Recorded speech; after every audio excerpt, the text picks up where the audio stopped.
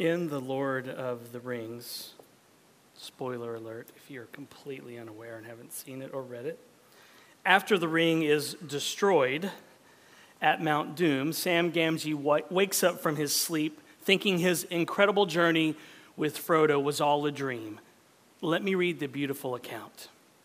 When Sam awoke, he found that he was lying on some soft bed, but over him gently swayed wide beechen boughs, and through their young leaves sunlight glimmered, green and gold. All the air was full of a sweet, mingled scent. He remembered that smell, the fragrance of Ithilien. Bless me, he mused. How long have I been asleep? For the scent had borne him back to the day when he had lit his little fire under the sunny bank. And for a moment, all else between was out of waking memory. He stretched and drew a deep breath. Why, what a dream I've had, he muttered. I am glad to wake. He sat up, and then he saw that Frodo was lying beside him and slept peacefully, one hand behind his head and the other resting upon the coverlet. It was the right hand, and the third finger was missing. Full memory flooded back, and Sam cried aloud, "It wasn't a dream. Then where are we?" And a voice spoke softly behind. In the land of Ithilien and in the keeping of the king, and he awaits you. With that, Gandalf stood before him, robed in white, his beard now gleaming like pure snow in the twinkling of the leafy sunlight. "Well, Master Samwise, how do you feel?" he said. But Sam lay back and stared with open mouth, and for a moment, between bewilderment and great joy, he could not answer. At last, he gasped, "Gandalf, I thought you were dead. But then I thought I was dead myself. Is everything sad going to come untrue? What's happened to the world?" What Sam asks Gandalf is quite profound because it is different than asking whether good things are going to come true. Rather, Sam is asking whether sad things are going to come untrue. Sam's statement recognizes that there is currently something very wrong with the world. It is a place affected by Adam and Eve's sin, a world that is filled with sorrow, a world that is filled with sadness. It's a world cursed by sin, a world that groans as it awaits redemption. And in the final consummation, all those sad things will come untrue. The curse will be rolled back. The world will be changed in an instant, in the twinkling of an eye. And that's when the real party starts. That's when we'll dance and we'll party like we've never partied before. Now, piggybacking on what Sam Gamgee said, Tim Keller said this: everything sad is going to come untrue, and it will somehow be greater for having once been broken and lost. And we get a foretaste of this when we see Jesus healing people and performing miracles in the gospel. In fact, every miracle in the entire Bible, from the parting of the Red Sea to the crumbling of the walls of Jericho, the healing of the paralytic that we'll see today, they're all pointing us to the reality that everything sad is going to come untrue, and it will be somehow greater for having once been broken and lost. That's the hope of the Christian faith. It's the resurrection. Jesus is making all things new right now. As he says in Revelation 21:5, "Behold, I am making all things new." So what do we do until then? Until we see all things made new at the end? What do we do when we run smack dab into the middle of the brokenness of this world? Answer: you go run smack dab into the middle of Jesus' living room. That's what you do. You go run smack dab into the middle of Jesus' living room as he is leading a Bible study on the couch. And that's exactly what a man and his friends do in our passage today. And it's a paradigm for us as we wait in this broken, sin-filled world for the renewal of all things. And it is as simple as uttering one word: help. That's what you do while you wait for Jesus to come back to make everything sad come untrue. You cry out for help. You take the Beatles album title as your prayer: help. Help. I need somebody. Help. Not just anybody. I need the Savior who is making all sad things come untrue. And that's what we'll see and get a foretaste of in Mark chapter 2. So turn there now in your Bibles to Mark chapter 2. We're back in the Gospel of Mark today, picking up where we left off in our series, Binge Watching Jesus. Mark chapter 2, look at verse 1. Hear the word of the Lord. And when Jesus returned to Capernaum after some days, it was reported that he was at home. And many were gathered together so that there was no more room, not even at the door. And he was preaching the word to them. And they came, bringing to him a paralytic carried by 4 men. And when they could not get near him because of the crowd, they removed the roof above him. And when they had made an opening, they let down the bed on which the paralytic lay. And when Jesus saw their faith, he said to the paralytic, "Son, your sins are forgiven." Now some of the scribes were sitting there, questioning in their hearts, "Why does this man speak like that? He is blaspheming. Who can forgive sins but God alone?" So Jesus is most likely living with Peter.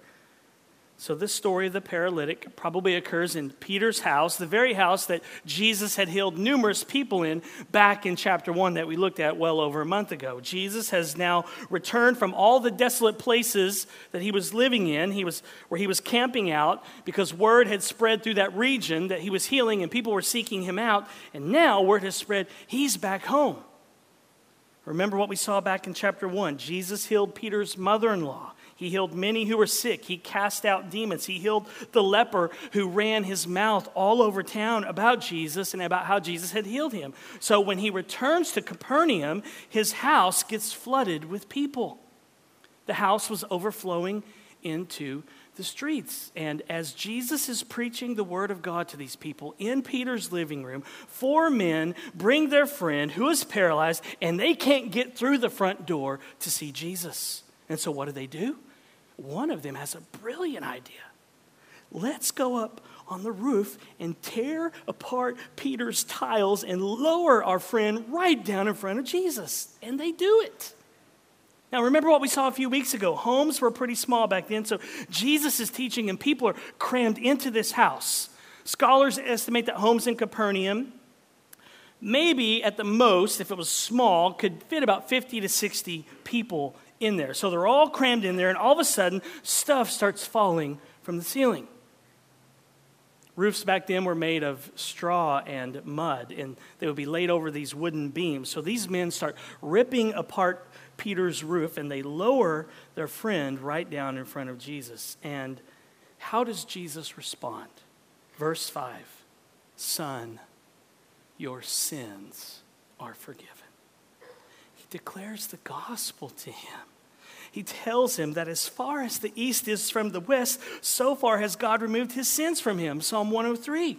He tells him that he will have compassion on him, being that they are in the village of compassion, Capernaum, the village of comfort. And he tells him that he will tread his iniquities underfoot and that he has cast all of his sins into the depths of the sea, Micah 7. He tells the man that in love he has delivered his life from the pit of destruction because he has cast all his sins behind his back, Isaiah 38. But how do the religious leaders respond? You would think that they would be glad. Hey, somebody's telling another person that they're forgiven. That's what we're about. You would think that this would encourage them.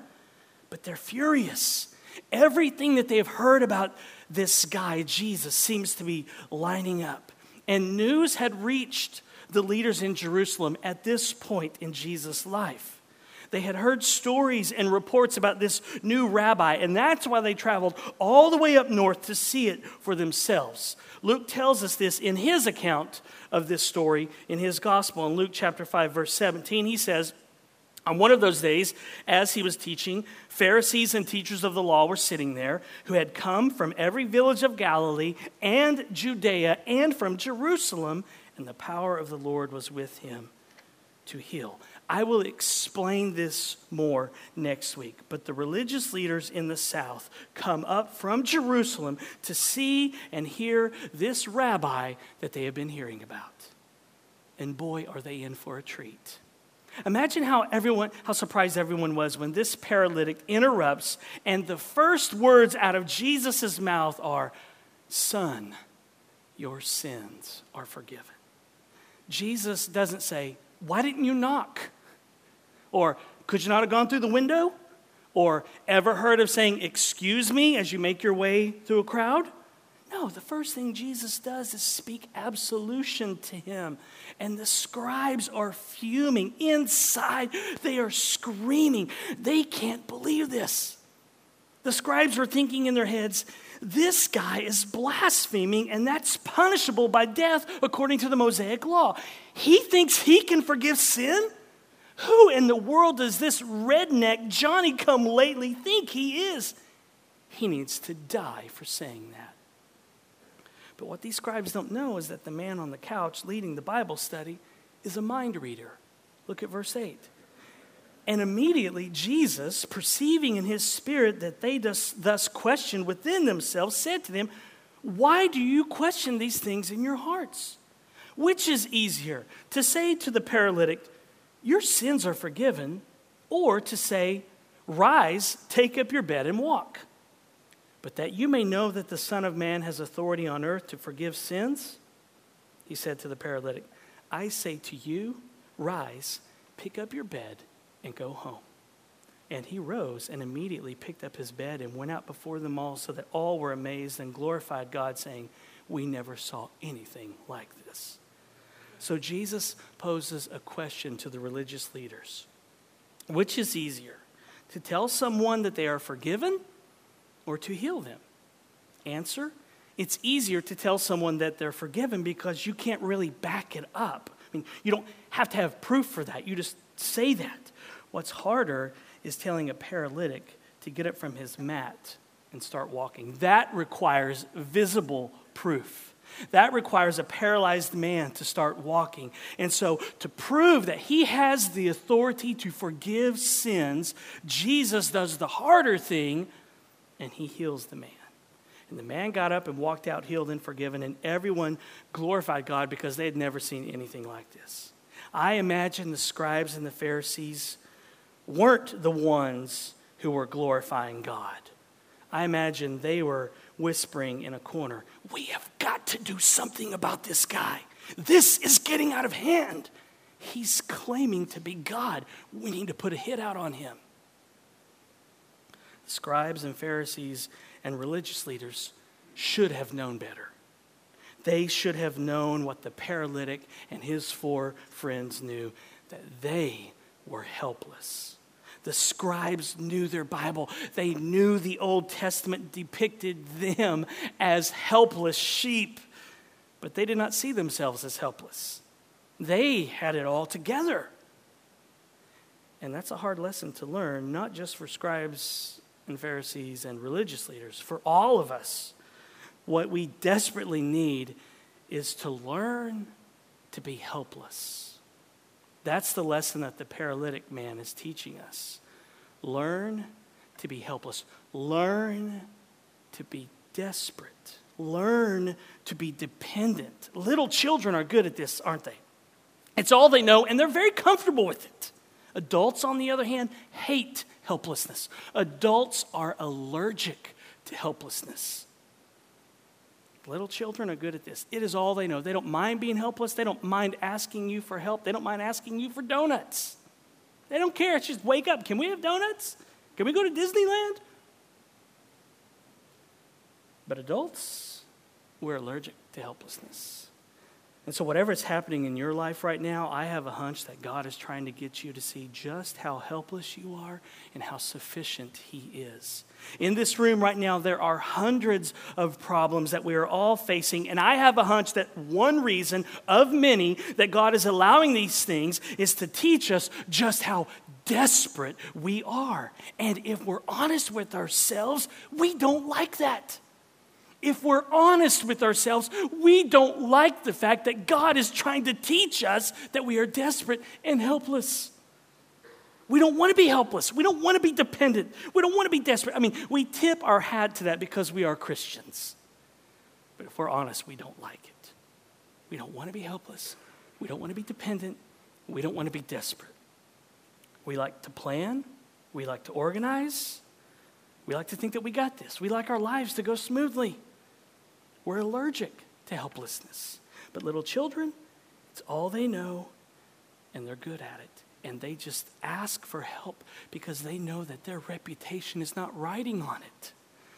They need help, so they just ask. And that's exactly what the paralytic is doing here. He was helpless, completely helpless. He needed people to carry him to see Jesus. And when it was too crowded and he couldn't get through the door, he had to rely upon other people to lift him up on top of the roof, to tear it apart, and then to lower him down to see Jesus. This is you. This is me. This is us.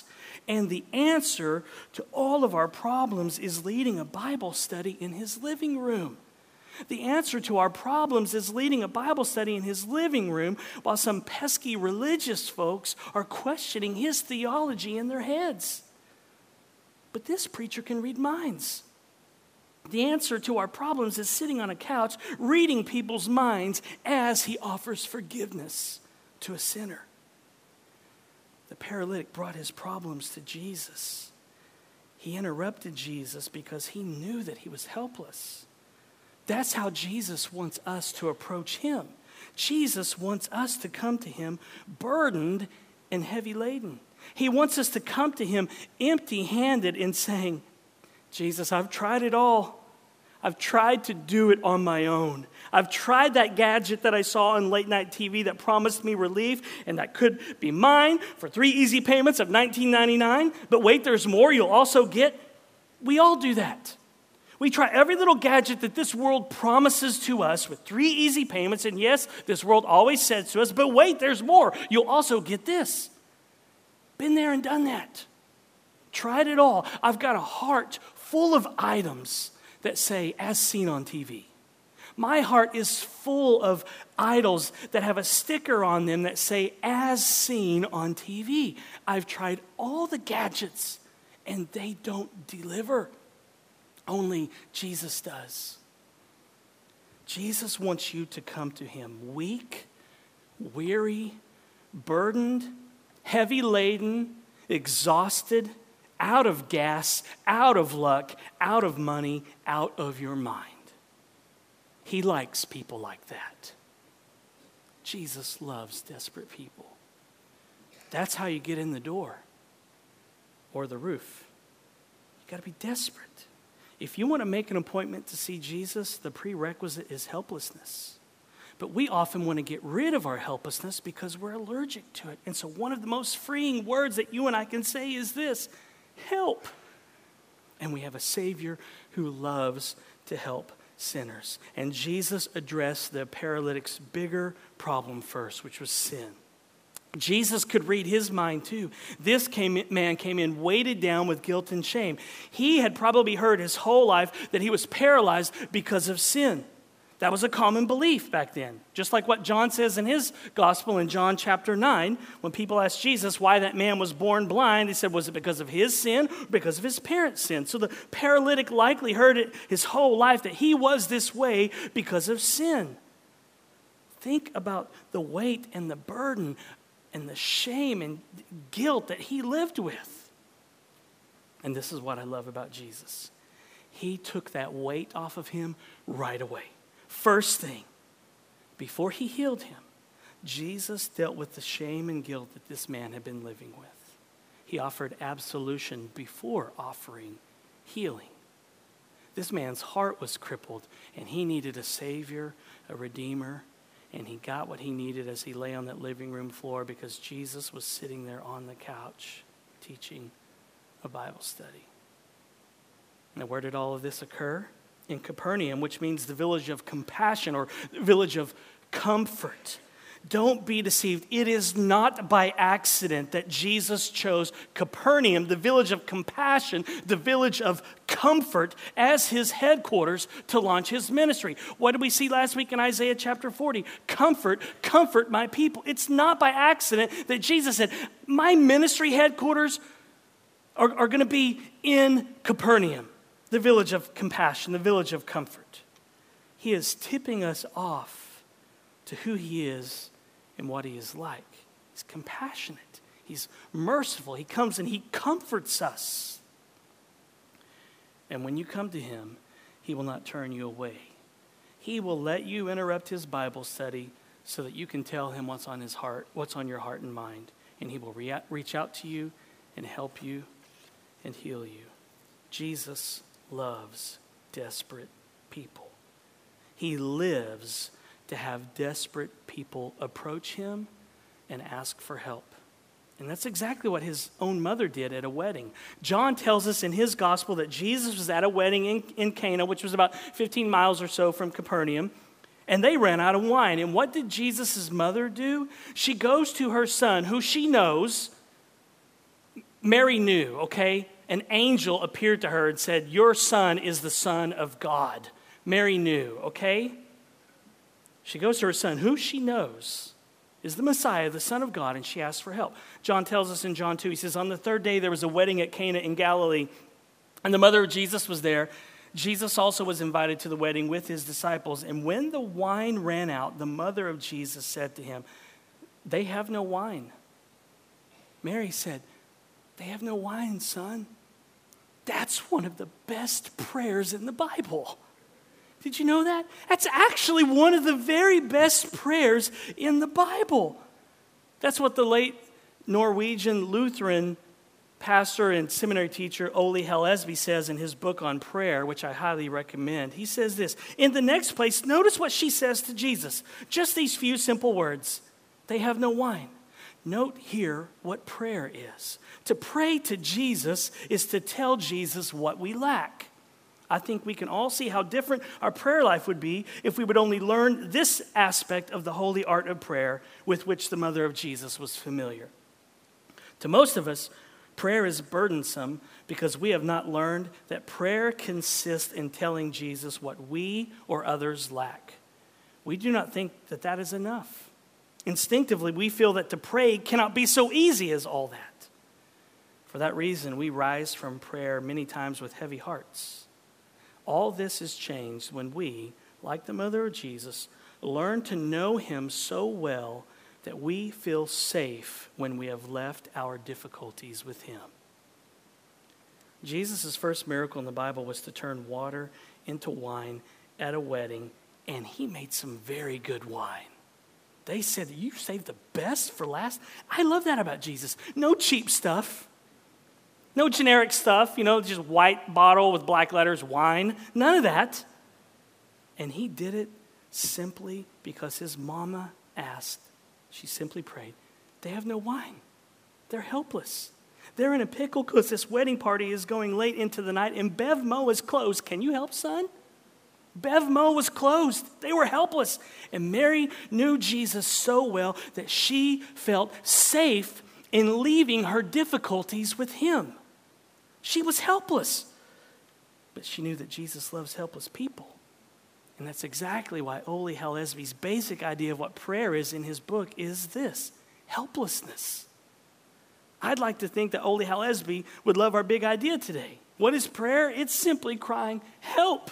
That's prayer. Help. They have no wine. Help. This is broken. Fix it. If you will, you can make me clean. His legs don't work. Please help. Note that Mary's prayer was pretty simple. They have no wine. In other words, help. That's a good prayer to pray for people. Help, Jesus. Do you ever struggle what to pray for people? As if Jesus needs us to get the prayer just right so that he can move. As if Jesus doesn't know what they're struggling with and we're trying to word it. Do this, work in this. He knows. As if we're going to help him. He's like, "Fine, I'm glad you told me what was going on. I had no idea what was going on in your life. And you were so detailed in your prayer. Now I know how to work." I think that's how we approach Jesus. What does Mary say? They have no wine. She doesn't come up and say, "Now listen, there was a party and this wedding and lots of people are invited and it's very important and this and, get him hawing around." She just comes up and says, "They have no wine." When you pray for people, help Jesus is enough. Just state their need and leave it with Jesus. Now, I don't mean just pray once for them.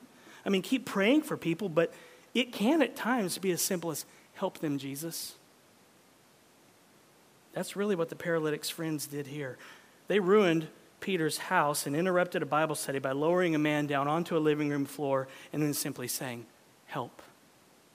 The wedding at Cana and the healing of this paralytic are reminders to us that Jesus loves desperate people. Jesus loves to listen to desperate people. If that doesn't make you want to pray, I don't know what would. We struggle to pray. It's a burden sometimes. And Jesus loves to listen to desperate people. Jesus loves helping desperate people. It is not a burden to interrupt Jesus. You can interrupt Jesus preaching a sermon and it will not bother him. What bothers Jesus is religious folks. Uptight, uncaring, super spiritual. We have it all together. We have all the answers. We're better than others kind of people. Those kind of people bother Jesus in the Gospels. And they were bothering him in the middle of this Bible study because he could read their minds. What the scribes needed here was a feeling of helplessness. They, like us, forgot that helplessness is how the Christian life works. There's no other option. Paul Miller says, we forget that helplessness is how the Christian life works.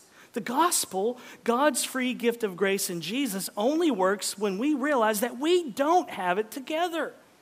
The same is true for prayer. The very thing we are allergic to, our helplessness, is what makes prayer work. It works because we are helpless. We can't do life on our own. He continues, when our kids were 2, 5, 8, 12, 14, and 16 years old, I wrote this in my prayer journal, March 19th, 1991. Amazing how when I don't pray in the morning, evil just floods into our home. I absolutely must pray. Oh God, give me the grace to pray. It took me 17 years to realize that I couldn't parent on my own. It was not a great spiritual insight, just a realistic observation. If I didn't pray deliberately and reflectively for members of my family by name every morning, they'd kill one another. I was incapable of getting inside their hearts.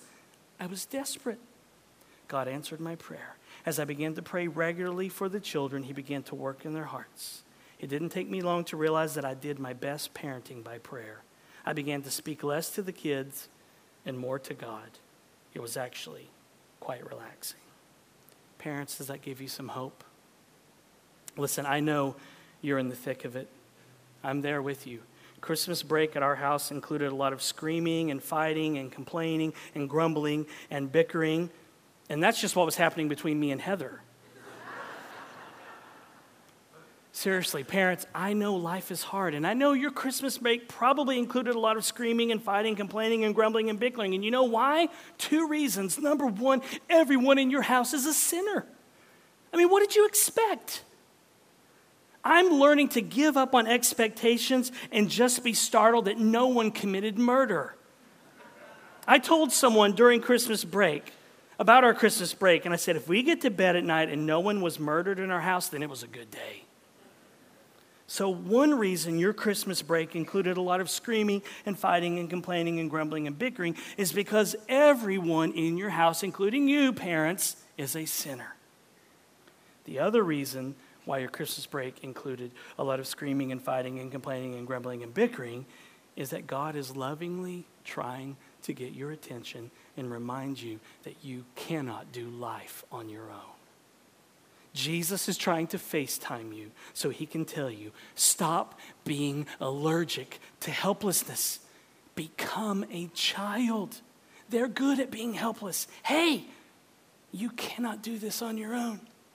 So parents, just hold out your empty hands and FaceTime Jesus and say, help. Our family is a mess. If you don't help us, Jesus, they're going to kill each other, or we're going to kill them. We can't get inside their hearts. Only you can. Please help. We cannot do this on our own. Parents, you can't do this on your own. Elders, you can't shepherd this church body on your own. Deacons, you can't minister here on your own. Students, you cannot navigate the teen years on your own. You can't. And if you know one word, you can make it. Help. Whatever you're going through today, students, teenagers, just say, help, Jesus. None of us here can do anything on our own. We need Jesus, and he's as close as one word. Help. Neediness is what qualifies us. The thing that we hate, weaknesses, helplessness, the thing that we hate, that's what gets us into Jesus. Neediness is what gets us in the door through the roof to see Jesus. It's the only way because grace flows downhill and Jesus lives at the bottom. The healing of this paralytic, like all the miracles in the Bible, is pointing us to the fact that one day everything sad will come untrue. That's what Jesus' business card says. Jesus making sad things come untrue. At any time in your life, Jesus is doing at least one thing, making sad things come untrue.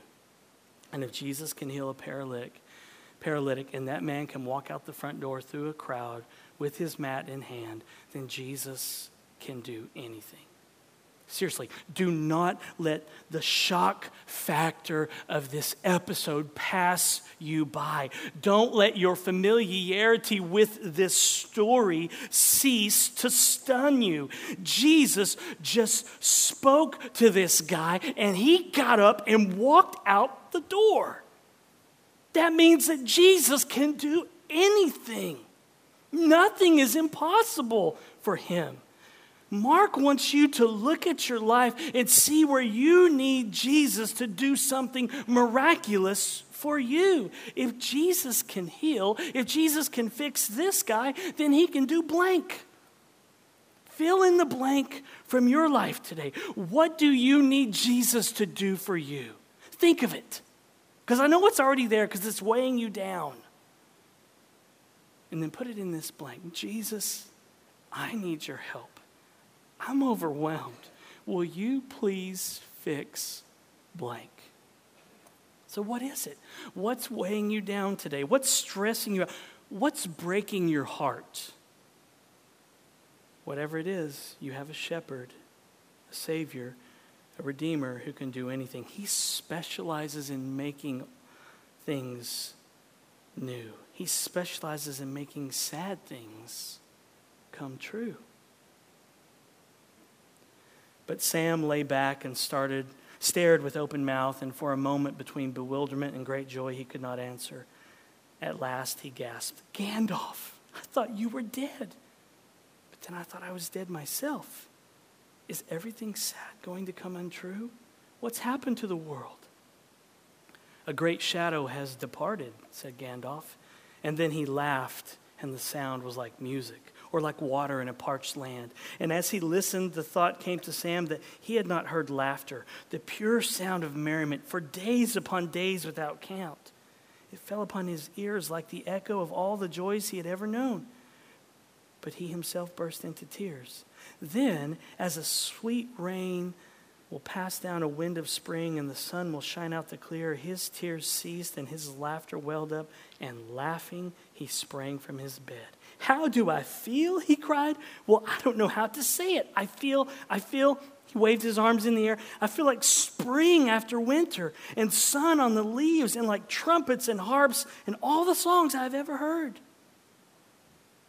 And that will be us one day, because one day everything sad will come untrue.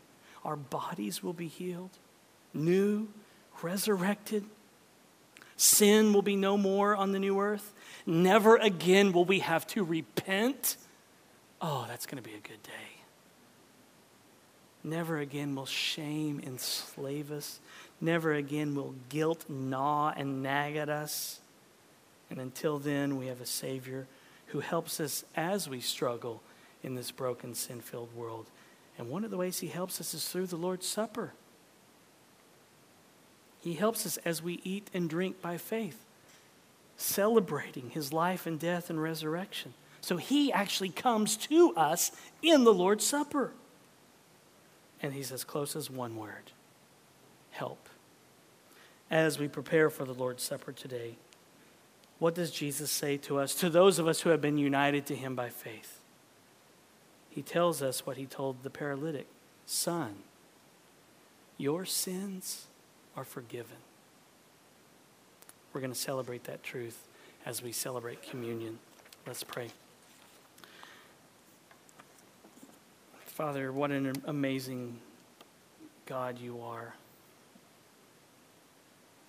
I don't know why you like sinners, why you love sinners. We shouldn't get along. But you're so merciful and gracious and compassionate and kind. You loved us so much you sent your son to do what we could not do. And he lived a perfect life and died a perfect death, and you raised him from the dead, and that's our hope. And so we're just astonished like these people. We've never seen anything like this. A holy God loves weak, needy sinners. He loves to help desperate people. It's unbelievable. I pray that because we're so familiar with the story of Jesus, that you would help us to be shocked once again, Father, stunned by this incredible truth that you love us. Give us strength for the journey as we eat and drink today. In Jesus' name, amen.